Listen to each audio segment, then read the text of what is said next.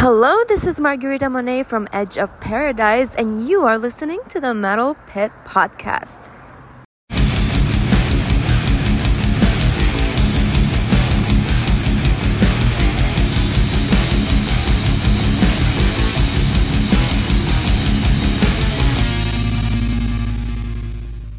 Welcome to the Metal Pit Podcast, where we delve deep into the albums and bands that shaped metal. Please visit our website, The Metal Pit, at www.themetalpit.org, where you can find album reviews, interviews, and live show reviews. Also, follow us on Facebook and Instagram at The Metal Pit. And for some video interviews, some video shorts, and audio versions of this podcast, please visit our YouTube channel, which is youtube.com at The Metal Pit 666. I am your host, Blake, and tonight I have the same crew I had on our last episode where we talked about Annihilator's Alice in Hell. And so I have with me Billy, Kenneth, and Jim. How are you guys tonight? Well, we're good. Ready to go, sir. All good. And awesome. We're still talking thrash, I guess. Absolutely. The best genre ever, my friend.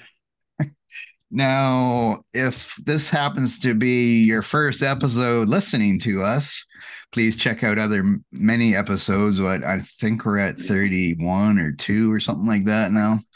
And we've talked many classic metal albums, many thrash albums. But this one, I guess I haven't mentioned it yet. But we're going to be talking about Testament. So this is the first Testament album we've done. And we're going to learn from the album title, and we're going to practice what you preach. Okay, this is 1989. This album came out. First, a little bio on Testament. Of course, American thrash metal band from California, formed in 1983. Used to be called Legacy, but changed their name to Testament, so they named their first album Legacy. Correct? Right? I think that's right. Or The Legacy. Correct. Let's see. They have, where is that?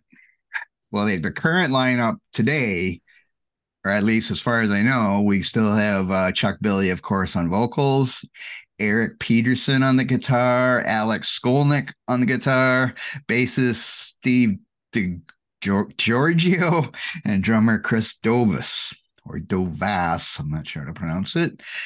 Let's see, just kind of like Annihilator, but not as bad. But Testament has had many lineup changes as well, but they've always had the same singer, of course. And also, which one is it? Skolnick or Peter? No, Peterson's been in it every album, I think, since the start. Correct? I think, yes.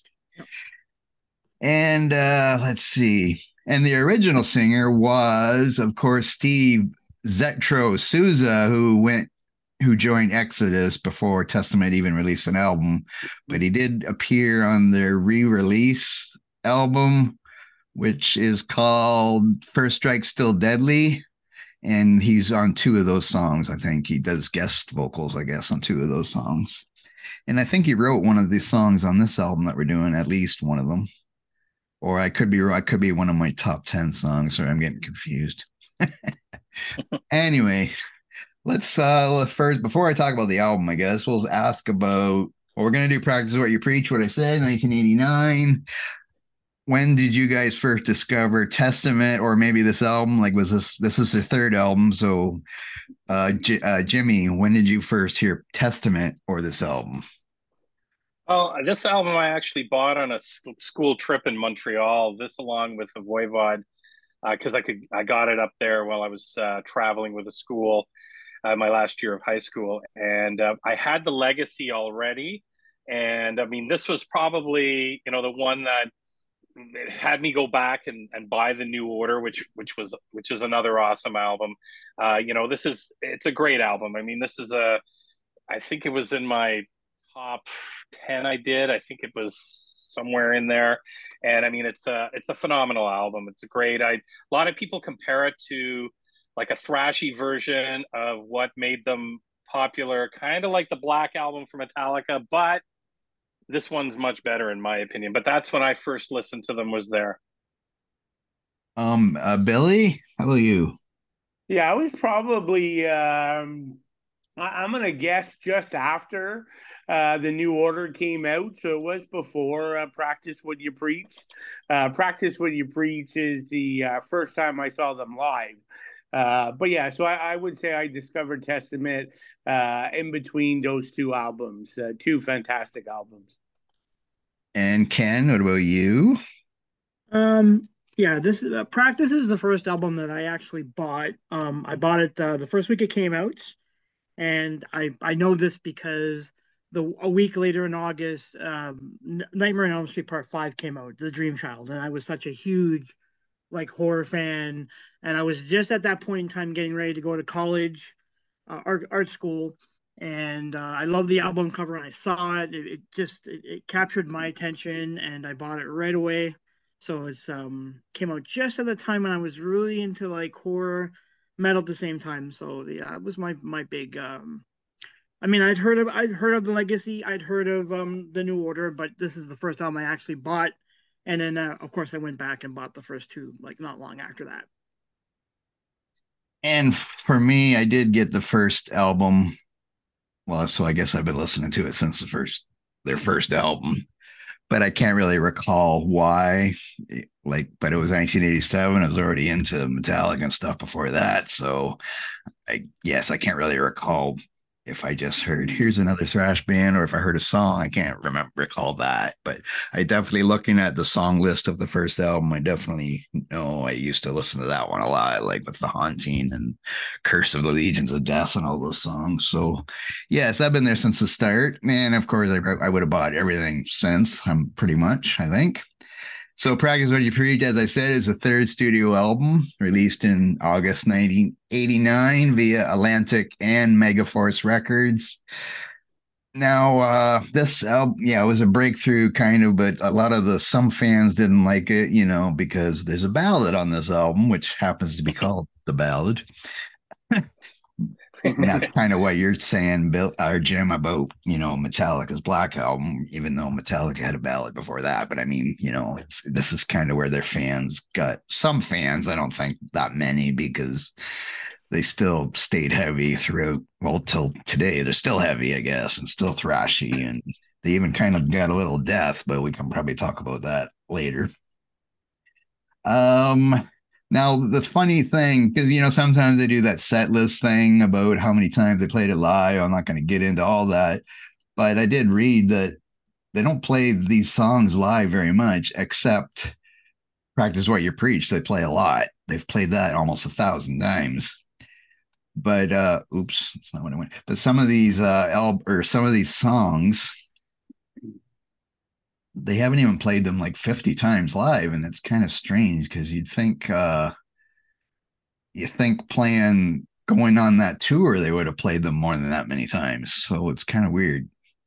Yeah, I can certainly, based on my experience, I've seen Testament, I'm going to say 33, 34 times over the years. Wow. And most of these songs are not played. Like, I think a couple were played on the tour for this album, like back when they were with Annihilator.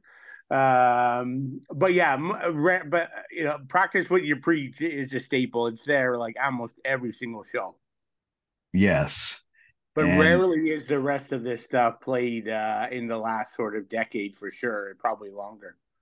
Yeah, it shows like Sins of Omission has been played 191 times, Greenhouse Effect 71, and the rest is under 50. Even the ballad, I thought the ballad might have been something they would have played a lot since it was new for them. Yeah, they've only played that 35 times, it says. And one of the songs is probably the instrumental they've never played live, as far as I can tell. Yeah, they never played it live. Yeah. No. Wow, 35 times, that's a lot. Yeah, I mean, just on the last tour, I got to see them 3 times. Just because, when I was living in the U.S., I was able to see them in Philly, New York, and Baltimore, which are all like an hour train ride from where I live. So it's easy to do that. Okay, so the lineup on this album was, of course, Chuck Billy on vocals, the same guitarist as we have now, right? Eric Peterson and Alex Skolnick, and on bass was Greg Christian, and the drummer was Louis Clemente. And that name sounds like a baseball player to me, but okay. Okay, so I guess we can just get on to the songs then. So let's start with, of course, the title track is the first song, Practice What You Preach. Billy, then. Yeah, so I think I mentioned it, right? Like this is really a staple of the live show. Like it's just a great track to sing along with. The audience always loves it. Does his practice what you preach, and certainly the audience shouts preach back. It's always a great, memorable part of every concert. But again, this song, like many of the other tracks, definitely have evolved versus the first two albums. We get more melody, far more hooks. We still get thrash and there's still intensity. But I guess I view it as just, they just continue to mature in the songwriting. And so just amazing stuff. And a super call out to the guitar solo that kicks in this song at about the 2 minute mark. And it practically goes to the 4 minute point of the song. Alex solos are just fantastic in this song. Eric sort of hooky riff to the chorus. Just a brilliant song. I love it. One of the best on the album, in my opinion. And sorry, Jim. Sorry. Yeah, just to kind of go on that. I mean, this has got a perfect spot on the album. Like Billy said there, it's probably, I would say, it's probably one of the most popular kind of mainstream. It was played in such heavy rotation on MTV and Much Music. You know, definitely it's a great track. I mean, it just, again, where it is on the album, it just lights it up. And I think it's awesome. And I mean, this album, this was I think their first album that cracked Billboard 200 at like number 77, and it stayed there for like 12 weeks on, to hit that. So that's a big accomplishment. And I agree with Billy where the songwriting and actually the production went from the Legacy, kind of went a step up, on the next album, The New Order. And then on this, they really kind of hit the ground running with it for sure. It's great track. One of my favorite tracks too. Probably maybe my top three on this album. It's awesome. And Kenneth, anything to add on Practice What You Preach? Yeah, it's you have to realize that this is the first song that kind of veers the band away from what they had started out with on the first two. So obviously, this whole album is dripping with like political thoughts about society, and this is the first song that does that. So it's taken from scripture. So of course, practice what you preach, and don't be doing something that's contradictory. So it's definitely a strong song. I would agree that it's out of this album, it's one of the stronger songs on the album itself. And yeah, it's one of my favorite. I'm not going to add much about the songs, probably again, since we have four people. But yes, this is probably my favorite song on this album. And by the way, at the end of when we get this at the end of this podcast, we're going to do our top 10 Testament songs of all time. And so we'll see if any of these songs appear on people's top 10 list. Anyway, next song is Perilous Nation. How about Billy then? Yeah, so just again, I would say more of the maturity that we saw coming off of Practice What You Preach. Really like the cool bass intro by Greg. Greg doesn't get a lot of standout moments on the album or in the band, I would say, when he was there. But that's a cool part. Really like Chuck's vocals on this one. Very addictive. He shows a wide range again.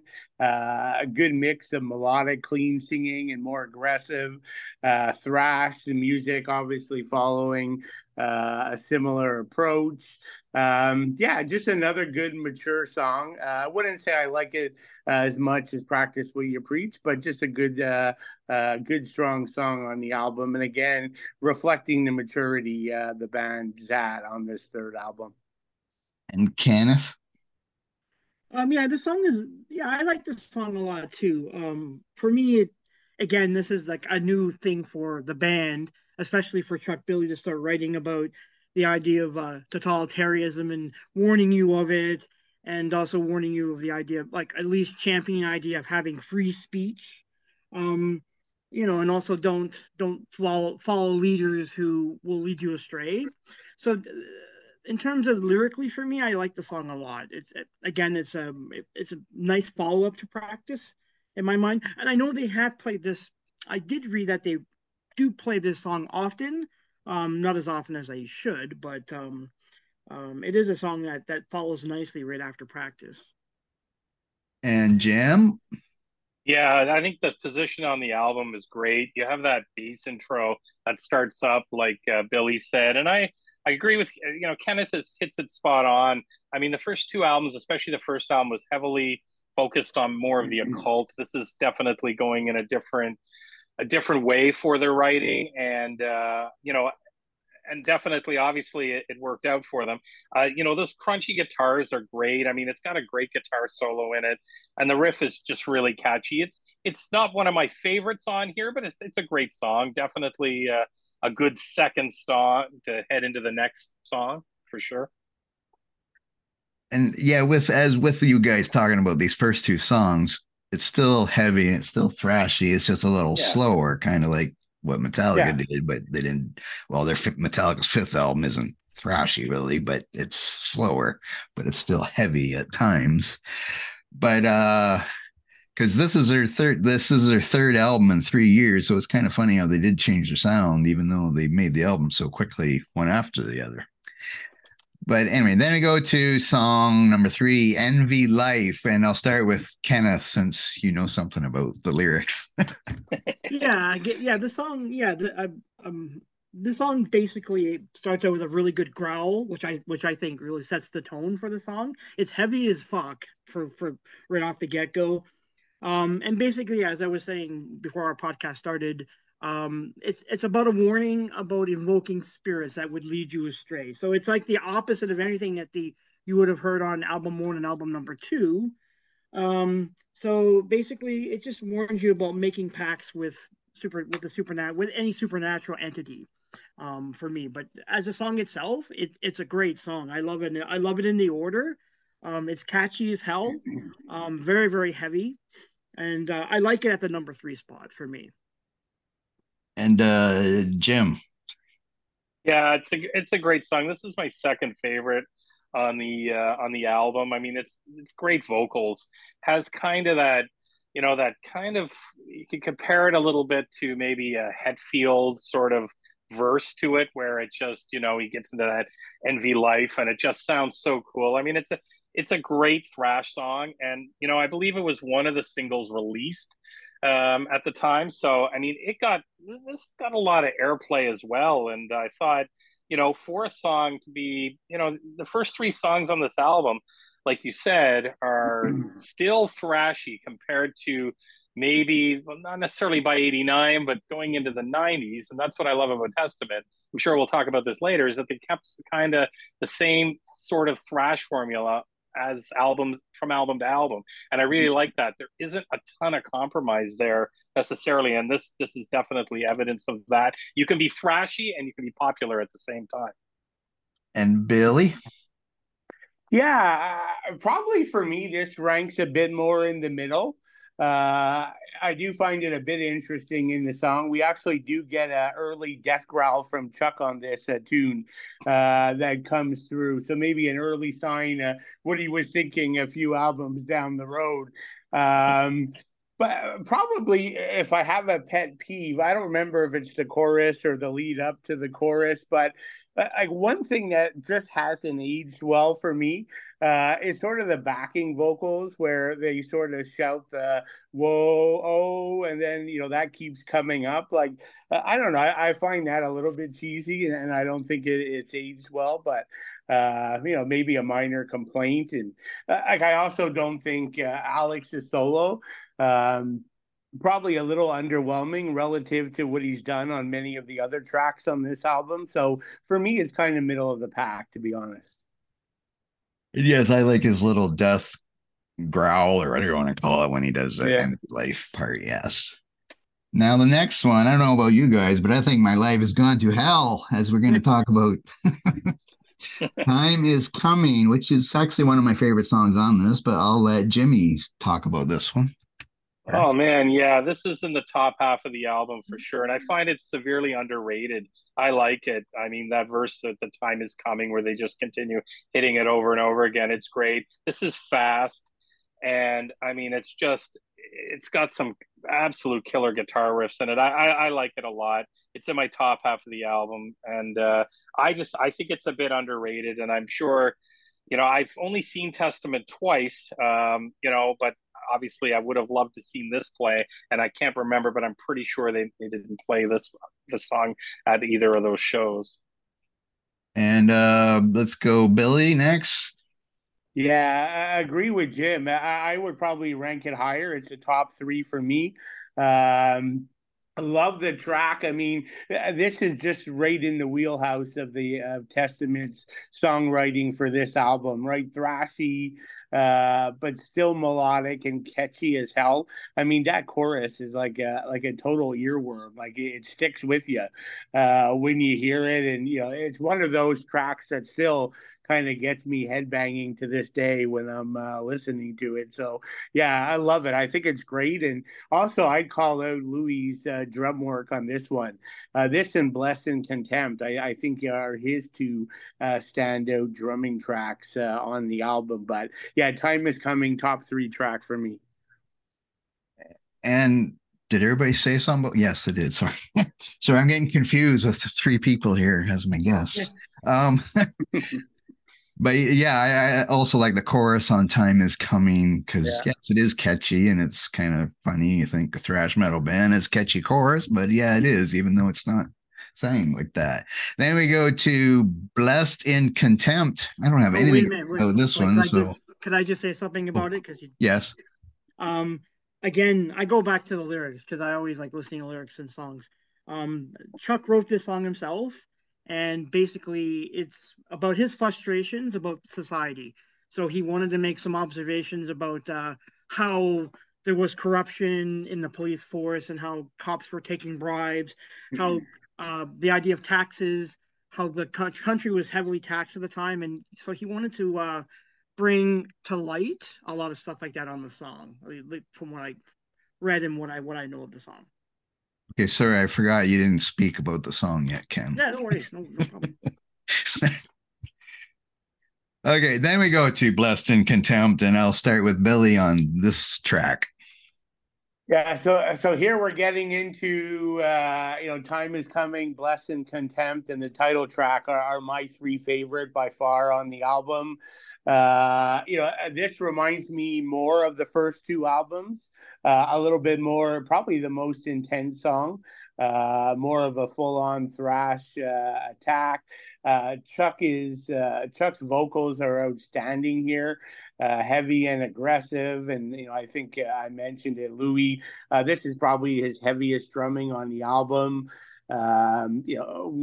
We keep saying it, but the hooks within this thrash style of writing are just fantastic, and just more brilliant Alex and Eric guitar work. So for me, easy top three song on the album. And Kenneth? Yeah, the one thing I liked about this song mostly is the vocals, and it's almost it's very eerily uncanny that he sounds a lot like James. There's a little bit of a snarl here, and that's the same kind of snarl that James had on a lot of the earlier Metallica records. So you get it here, which I like. So it really amplifies the whole kind of vibe of the song itself. And Billy also wrote this song as well. So again, it's more about his personal struggles, or at least I'm not sure if it's his struggles, but the idea of struggles of darkness, of people who veer to the dark side.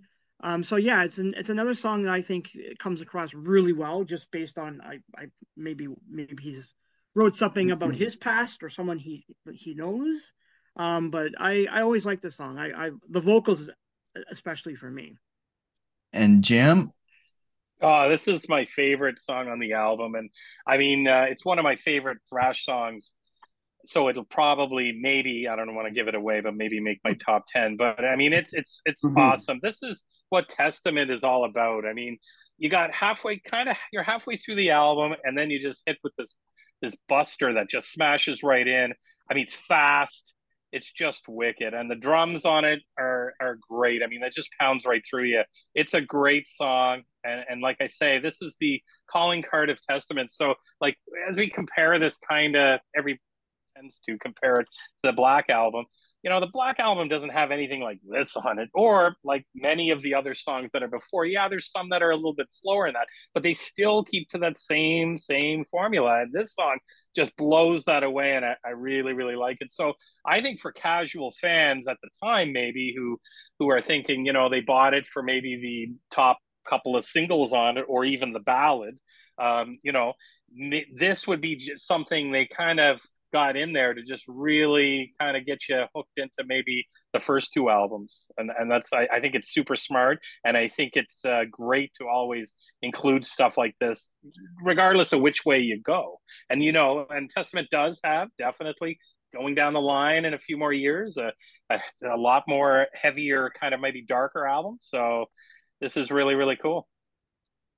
And I was also thinking when I was re-listening to this album, I was hearing like some James Hetfield in his vocals too. So I was glad you said that, Kenneth. So that I do think I do know something, I guess, huh? Or at least we know something. And the next track is Greenhouse Effect. And this, of course, is about the environment, something they wouldn't sing about in the first two albums, which they kind of mentioned with one of the other songs. So, Jim, you start with Greenhouse Effect.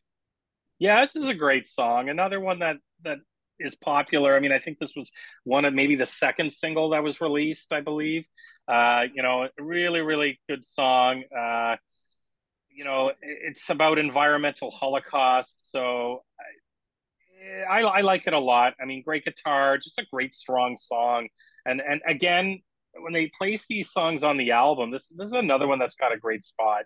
And I mean, I wouldn't, coming up to track 6 here, Greenhouse Effect, I wouldn't move anything around. So far, I kind of, you've got the singles in there, you've got the heavy hitters right off the bat, and you're kind of passing through the middle of the album now. It's got a great spot on there. Kenneth? Yeah, the song is really, really strong as well. I think this is a song that shines for Alex because I know he wrote the lyrics and he wrote the music, so he really gets to be the spotlight on the song.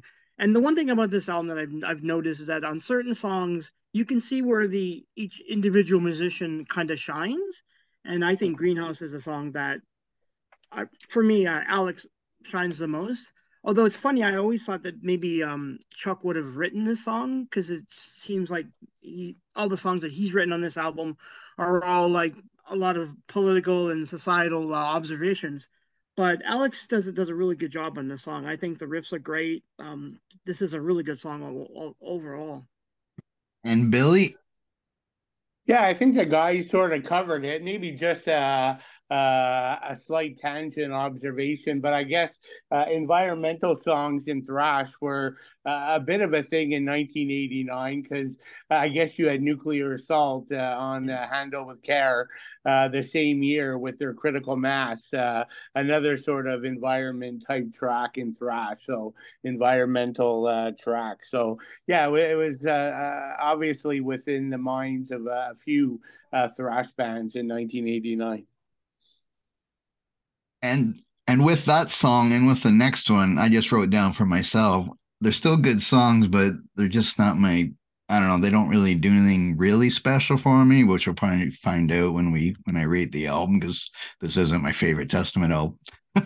But it's not like I don't like it. I still like it. I'm just saying it's not up at the top of my Testament albums. But then we go to Sins of Omission and Kenneth. What about this one? Yeah, this is their first like big attempt at Christianity, so they wanted to take a knock to it. Obviously, sins of omission um, refers to the idea that you're the idea that you're committing to a sin, like you spot a sin or you see something of a sin that you would see, but don't do anything about it. So that's where they act because you don't act upon doing anything about that sin or trying to stop it, then commit that sin. I know this. I know it. I sort of know where it's taken from. James 4:17 is where they took it from. So again, it's interesting that now they're veering from society and politics and going into religion. So I guess it goes hand in hand for all the lyrical content on this album in general. And it's great because there's the lead off is really good. The riffs are great. Billy's fantastic on the song as well. I also like the trade off in solos with both Alex and Peterson and Skolnick. They do a really good job on this song. Everyone seems to be all firing and like on all cylinders here. And Billy? Yeah, I actually had many of the same points on this song. I would probably place it in the top four on the album. I've always been a big fan of this one. I do believe they played this the first time I saw the band. Holds up still well today in 2023. I think it's a great song, and once again, like we've said many times, just a good example of the more mature songwriting and mixing the thrash with more melody and hooks. Great one, love it. And Jim? Yeah, I agree with what the guys have said. I mean, I think this is one of the heaviest tracks on the album, and again, like Billy just said, was with their maturity, with their songwriting, and how the album's developed from one to this third one. You can see definitely a change, and not much else to say. I mean, they've pretty much covered everything on this one. It's a great track, great track. And now, as I've kind of mentioned this before, but for people who love ballads, they had to make sure they put on a ballad, and then they called it the ballad. And I'm sure if Metallica didn't I don't know, I know Metallica had some earlier ballads like Fade to Black or semi ballads or whatever, but I kind of think one kind of made it bands and thrash say, well, it's okay to have a ballad or again, a semi ballad, whatever you want to call it. But so where am I starting? Billy, what do you think of the ballad? Yeah, so I gotta be honest, hands down, my least favorite song on the album, and I'm not a ballad hater. I mean, I think of some, thrash bands in the same time, Death Angel, and they're pure ballad. A room with a view, love that song. So I don't hate ballads, and Chuck Billy is probably my favorite live singer of all time, but I just don't think his voice matches ballad style singing. It does nothing for me. I completely dislike it. But that said, there are some cool guitar parts. Alex has that cool acoustic intro and more melodic solo that comes. But I do like that it does build heavier and more intense towards the last sort of 2 minutes. But at the longest song in the album, I don't know, it just doesn't work for me. I'm not a fan. Kenneth? Yeah, I like the acoustic opening is good. I know I was reading that some bands have looked at this album or looked at this song in particular on two fronts. That is there's a breakup song, so there's a song about breaking up, and then some are even saying that it could be a little bit about looking at suicide or attempting or thinking about suicide. So that's kind of interesting. It's not my favorite song either. I don't hate it. It's all right for what it is. I think where it shines for me is the acoustic beginning. I like a lot. For me, Billy, this is a song that at least the lyrics are trying to tell you that it's very emotional, but Billy doesn't really come across. It's not Billy's strong suit. Let's just put it that way. So what Billy said was right. Like Chuck doesn't come across the way that he should. But it's an okay song. It's not in my top 5 or anything on this album either. Jim, do you hate it too? Yeah, I'm not a fan of this. I mean, as much as I respect Testament and Chuck Billy, I just don't think it's not in his wheelhouse. It's just, I think this was sort of unfortunately for me, maybe a try at something like a Fade to Black, but Fade to Black is just, I mean, it just kills. It's awesome. But, and I don't even count that technically as a ballad. I mean, it's, or even, but like, it just doesn't do anything for me. I mean, I get it. It's a sensitive song, and hey, I can be a sensitive guy, but this just, I mean, it just doesn't hit it for me. And again, the acoustic sounds great, as Kenneth said. And I think that maybe, I don't know, they maybe just should have just made it a heavier song and just went with another thrash song. And I don't mean to cop out, hey, and I think, Billy made some good points there with Death Angel and that. You can pull it up, but I just don't think his voice can do it, and I don't think it's made for that. And it doesn't, it's one I definitely, when it comes on, I mean, whatever, I don't necessarily listen to it. It maybe be a skip over for me, and usually I'm pretty complimentary of everything, but it's just not my cup of tea. Okay, well, this is funny because I'm going to disagree with all three of you. Wow. Because actually I was listening to a few. They don't have a lot of ballads, I guess, on the other albums. There is one other one that's going to appear in my top 10 list, but it's not this one. Because usually I don't like ballads. Like we talked about Annihilator last time, and they have all those sappy ballads, and I hate those, most of them anyway. But I like Chuck Billy's voice on the ballads. Maybe not this one, but the other one that I'm going to mention later. So I thought he kind of had a good voice for ballads, but I guess you guys totally disagree with me on that. But but that doesn't matter because we're always going to disagree on that. But it's not like it's my favorite song on the album, but I don't mind it. I probably don't skip it if I'm listening to the album. I don't mind it like you guys do, I guess. And the thing that you said about suicide, I did write down the line. I don't mind doing the time. I am happier being alive. Those two lines right there kind of made me think that it's about suicide too. About he doesn't want to commit suicide because he'd rather be alive. I don't know if that's where you kind of got it from too. Yeah, that's what I got out of it as well. Okay. Then we go to, or did you want to add something there, Jim? Yeah, just Blake. So you're not a Motley Crue Home Sweet Home guy that curl up and just, Well, I don't mind Home Sweet Home because it's on, I just watched Hot Tub, that Hot Tub movie where the guy does Home Sweet Home. Hot Tub Time Machine. Hot Tub Time Machine. Yeah. But no, I wouldn't say, I like some Motley Crue songs, but Home Sweet Home isn't my favorite. Anyway, then we go to the shortest song, but probably maybe the fastest one. We'll see if you guys agree. Nightmare. It's only 2 minutes and 20 seconds. This probably should have been on Rain and Blood or something, but it's so short. But we'll start with Kenneth then on Nightmare. Yeah, this is where Skolnick shines again. The riffs are great. I think they're fresh. They're strong. Basically, it's just a song about recurring nightmare. And it's a great song. I like it. It's perfectly timed for 2 minutes. It doesn't need to be any longer or shorter. And this is a great song. And Jim? Well, after waking up from the ballad, I mean, this is just an awesome song. I agree with you. I wrote down in my notes that it kind of has a Slayer feel to it because it's so short.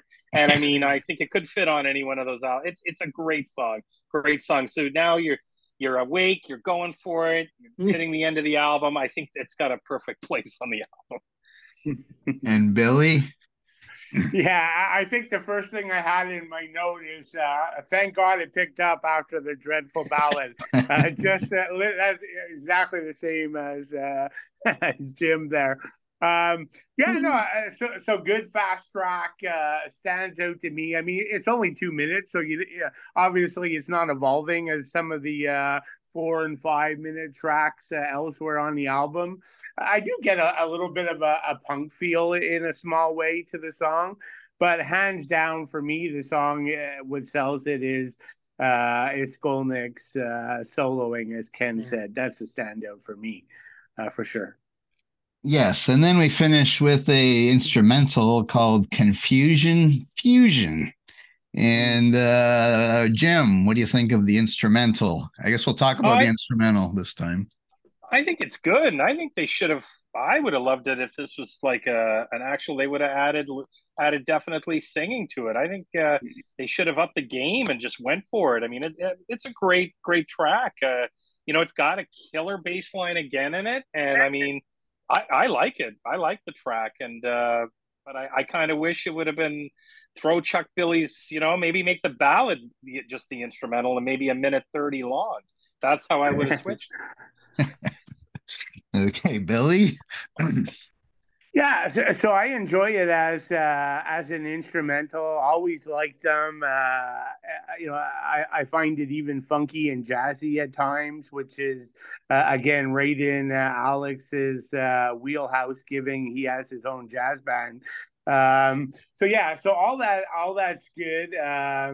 I guess for me, I'll go back to the four of us this time last week talking about Annihilator and the last track on the album, Human Insecticide and Going Out with a Bang, and sort of an intense song. So for me, this is a bit of a disappointment. I like it, but stick it up in the middle and bring me either Nightmare to end this thing or bring me a Blessed in Contempt as the ending song. But to end it with a instrumental song, that throws me off a bit. Like it's not. I don't think it's in a good spot to end a thrash album. But just my opinion.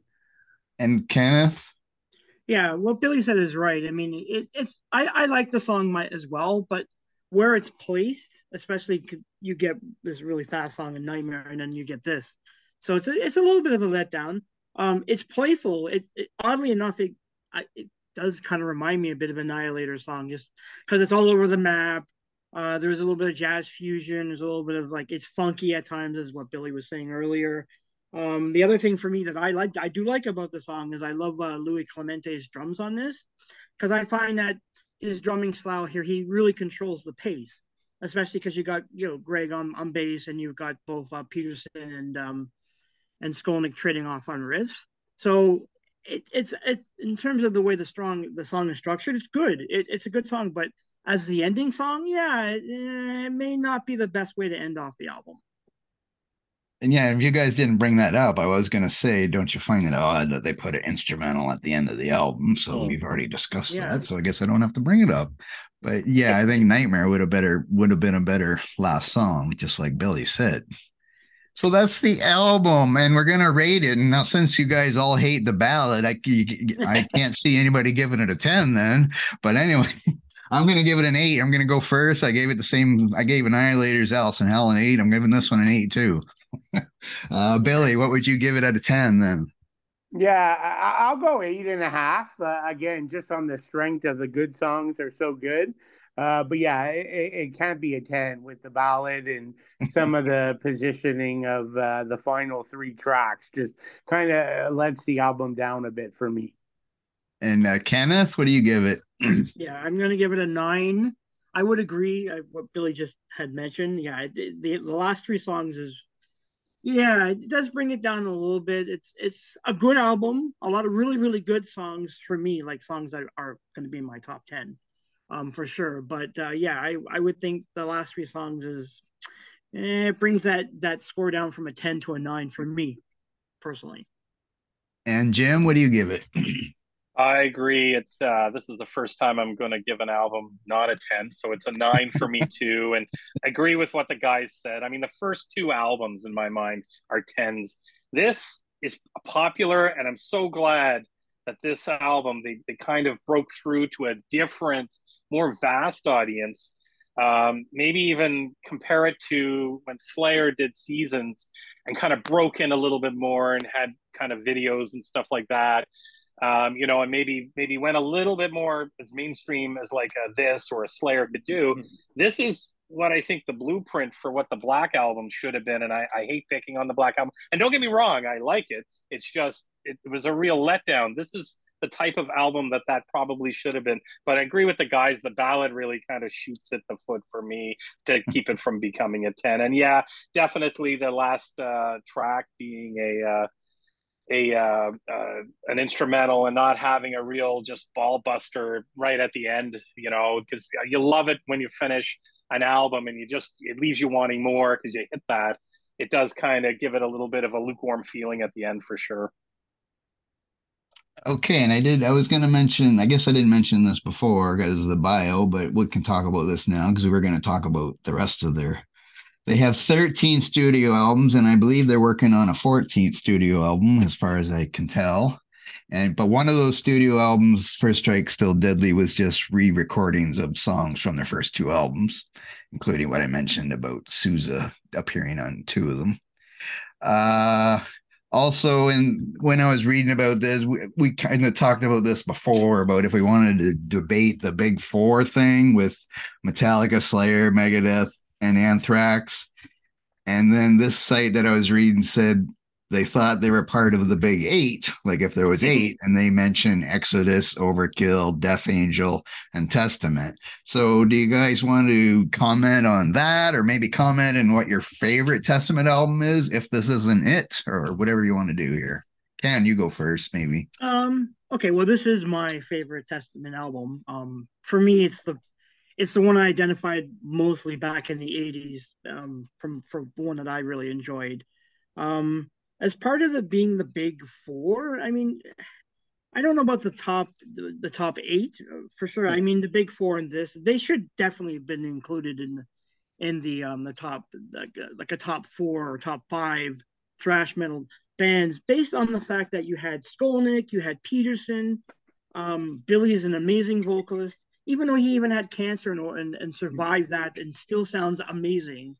In terms of all the thrash bands, he might still be the strongest vocalist currently in thrash for a guy his age, and still able to belt out those tunes. And again, like, Skolnick is such a great guitar player, and Peterson doesn't get enough credit because he's over the map too. He's got his sort of black metal band on the side. It's just yeah, to me they should easily be part of the big four. It should be the big five at least, and maybe the big six. I would include Exodus. For me, I think those top six bands really much made the genre. Like, they really gave it, they're the hallmarks of the genre itself. And Jimmy, what do you want to say? Yeah, I think the big eight is a big part. I mean, that's a huge. I mean, that's a big chunk of the foundation of thrash and these bands. And, would I move it into the top four? Out of respect for the four bands that are there, no, because each one brings something different to the first four, but definitely in the top eight. And that top eight is, my top eight favorites. Where I would put them is probably maybe, I don't know. I'm a huge Death Angel fan, huge Exodus and Overkill fan. So I battle with where I would put them in there. But for consistency, definitely in the fifth spot, probably.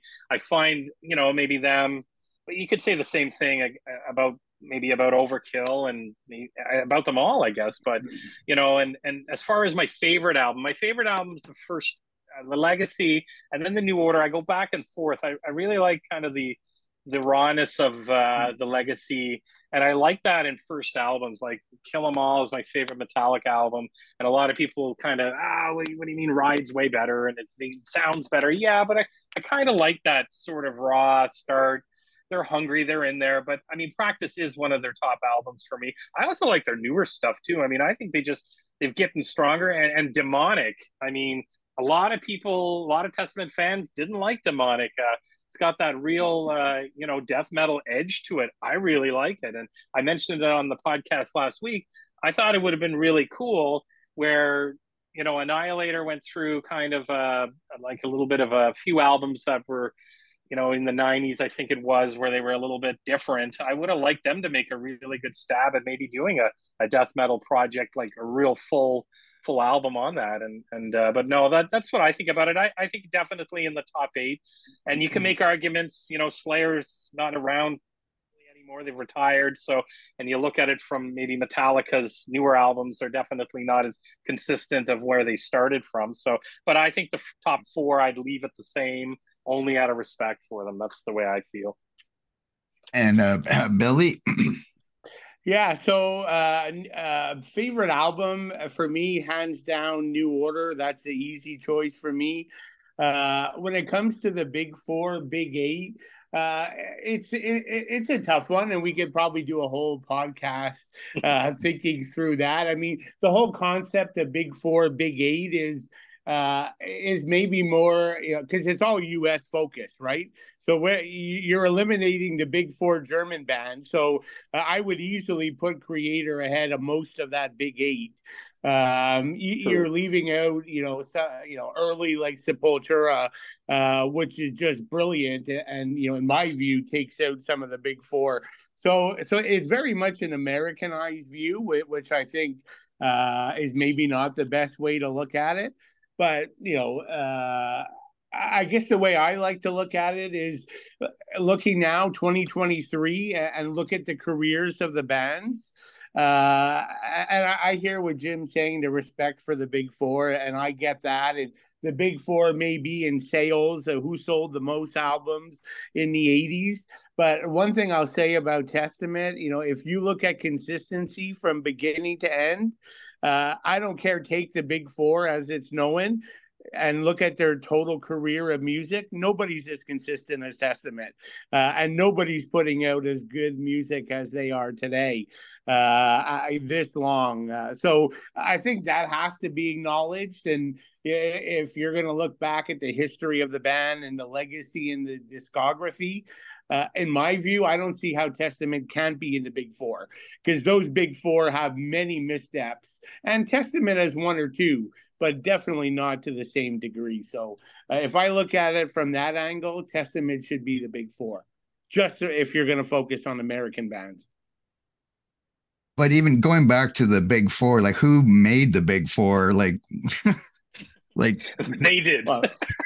No, but I mean, wasn't Metallica? Didn't Metallica pick those bands out and say, let's go on a tour together? So they just called it the Big Four. Yeah, they're not necessarily saying it's the best four in thrash. I don't know. Maybe they are, but maybe they asked Testament, but they were busy doing a tour somewhere else. So they went, okay, well, we better get Anthrax in, and we better make up with Dave and have Megadeth come with us or something. I don't know. I don't really know. But if it was my choice for the Big Four, I would only keep Metallica from the original four. And I would have Testament, Overkill, and Exodus on instead, because I like those three bands better than the other three bands.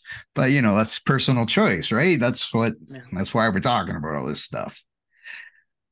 And for me, for the albums, like, I like the first two albums better than Practice What You Preach, and I also like Low album a lot.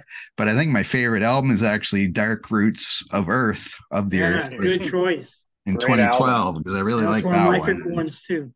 Yes, because they're still making good albums today, or like the last one was 2020, and like I say, I think they're making another one this year.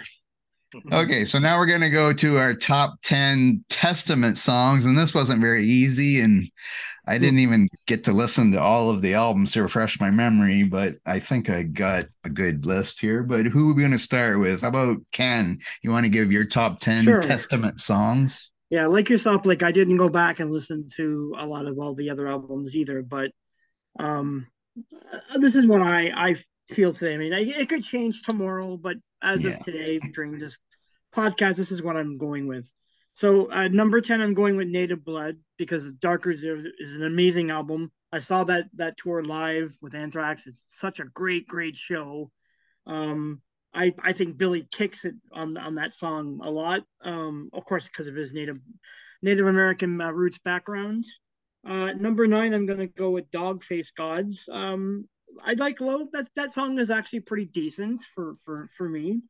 Number 8, I'm going with Rise Up, another great song from Dark Roots of the Earth. And then at number 7, yeah, right. So number 7, I'm going to go with More Than Meets the Eye. I do like that song too. That was kind of the start of the return of the band from back in the late 90s, early 2000s. And of course, Skolnick returned to play guitar. That song I really, really like. It's kind of catchy for me. At number 6, I'm putting Blessed Contempt, which again, we've talked about earlier. It's just a great killer song. Number 5, I'm putting Practice What You Preach. I love that song quite a bit.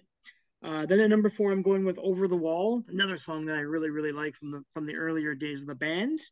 At And then number 3, Into the Pit, which is one of my favorite Testament songs. It's a killer tune from start to finish. I'm going to put NB Life at number 2, just based on the fact that I've had a chance to re-listen to the album again the last few days, and the song just sticks with me, so I'm sticking it there today. I could change tomorrow to something else, but who knows. And number 1 for me is Disciples of the Watch, which is a song that I totally love. Okay, Jim, then. Okay, well, my number 10 for me starts off with Burnt Offerings from The Legacy. Love that song. Number 9, I think we had a couple there, Kenneth, that were the same, but different positioning. Disciples of the Watch from The New Order, my number 9, awesome song. Number 8, I went with Greenhouse Effect from Practice. Number 7, Murky Waters from Demonic. I love that album, and a lot of people, I think I posted it on my Facebook, and everybody just hated it. I absolutely love that album. Number 6, Dogface Gods from Low. That's my favorite song. That's a great album as well. Number 5, Night of the Witch from Titans of Creation. So another wicked track. Number 4, Native Blood from Dark Roots of the Earth. I love that. That's another great song.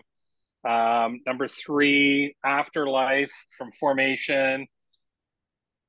Just as I hone into my top 2 here, number 2, Blessed in Contempt from Practice. And my number 1, which is one of my favorite thrash songs of all time, next to Blessed in Contempt, is Over the Wall from, it's just an amazing song. Love that song. And Billy, your top 10? Yeah, so top 10 is tough for Testament because, as we've talked about, so many great albums and very consistent. But I guess for me, it just comes down to, songs I've spent the most time with. There's definitely a nostalgia factor for when I discovered the band. There's no doubt about that. And then just songs I absolutely love hearing Testament play live. So, and some of these are not as played as often as others, but so number 10 for me, Sins of Omission. So we just talked about that from Practice album. Then I'm rolling into some of the death metal period. So DNR, Do Not Resuscitate from The Gathering. Love that track. And that's a killer live song. I've heard it many times, played at a Testament show. Number 8, Dogface Gods from Low. Great track again in the death metal style. Number 7, Blessed in Contempt from Practice What You Preach. We just talked about that. Into the Pit, The New Order, Practice What You Preach. Number 4, Trial by Fire from The New Order. Time Is Coming, number 3 from Practice. Number 2, I don't think anyone's mentioned this one yet, The Preacher. Just love that song, and it's killer when it's played live. And then number 1, I think I might have be in line with Ken here, but my absolute favorite Testament song, my absolute favorite Testament live song, Disciples of the Watch. Well, because I just made my top 10 list not shortly before we started this, or I finished it off, that is, and Disciples of the Watch and Rise Up were 2 that I was going to include and I just didn't, and The Preacher was another one. So you guys mentioned 3 of those, and I can't believe I don't have Dogface Gods. We can't match that on all 4. I like that song, but it didn't make my list. But anyway, number 10, I got Day in the Death from Dark Roots. Number 9, I got True Believer from The Gathering. Number 8 is I got Return to Serenity, which is a ballad. That's the ballad I was talking about from The Ritual, which I don't think anybody else mentioned The Ritual. Did they at all? I don't think. I didn't. No. Because I like that album a lot too. I forgot to mention that when I was mentioning the things. But anyway, number 7, I got Hail Mary from Low. Number 6, I have Agony, which is also from The Ritual. Number 5, I have The Haunting from Legacy. Number 4, I have Native Blood from Dark Roots. Number 3, I have All I Could Bleed from Low. Number 2, I have Alone in the Dark from Legacy. And of course, my number one Testament song since I run the Metal Pit is, of course, called Into the Pit. There you go. It's my favorite Testament song. I might even have stole the name from that. Maybe when I discovered the name, the Metal Pit, it was like, hey, I like Into the Pit. I don't know. Maybe not. Okay, I forgot to ask this about Billy mentioned about seeing them live like 35 times, and I forgot to do the thing of talking about seeing them live. So, Billy, I'll go back to you. Is there a favorite performance you've seen them do it live? Like of them? Yeah, it's tough. I'll probably just go back to the first one. Just left just such a big impression. I mean, Testament always puts on a good show. They don't always put on a good meet and greet, but they always put on an amazing show. And just watching them since 1989 to as recent as 3 times on the tour last year. I've never walk away disappointed with them. So I'll just go with the first because it's the first time I heard them. But kudos that they always deliver a consistently good concert. And Jim, you said you've seen them twice. Yeah, I saw them twice. I mean, saw them. I'm pretty sure it would have been after Formation of Damnation, and I believe they opened.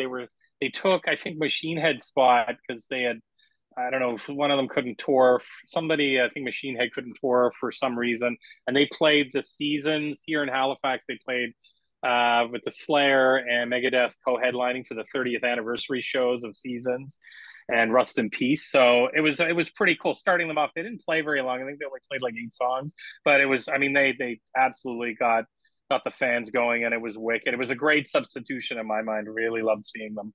And I saw them again after 2010, I believe. Again, I believe with Slayer. The last time I saw Slayer, they had opened, and I think maybe Suicide Silence was there as well, if I can remember right. And Kenneth, have you seen them live before? Yeah, I've seen them about 4 or 5 times. The last time I saw them was with Anthrax and Death Angel. That was a really good show in Toronto. I love that show, and they were doing at the time Dark Roots of the Earth. So that tour cycle was fantastic. It was a great show. That was the one that I really, really liked. I did also see them when, I guess this is before Mike Hanneman had passed away from Slayer, before he died of his of the alcoholism. So I seen that show with Megadeth, Testament, and Slayer. Slayer, right? Thank you. Yeah, that was a really, really good show too. So yeah, every time I've seen them live, I've never been disappointed. No, I've seen them a few times. I can't remember the number, but but I was at the one you just mentioned in Toronto with Death Angel and Anthrax. I was at that one. And then I seen them also with Death Angel, and I think Overkill was supposed to be there, but for some reason Overkill couldn't come. Now I can't remember if that was after the other one or before the other one. I can't remember, and I kind of think I seen them also with Slayer at one point too, but yes, they're always great live when I've seen them, the few times that I've seen them, but yes, they're always great live.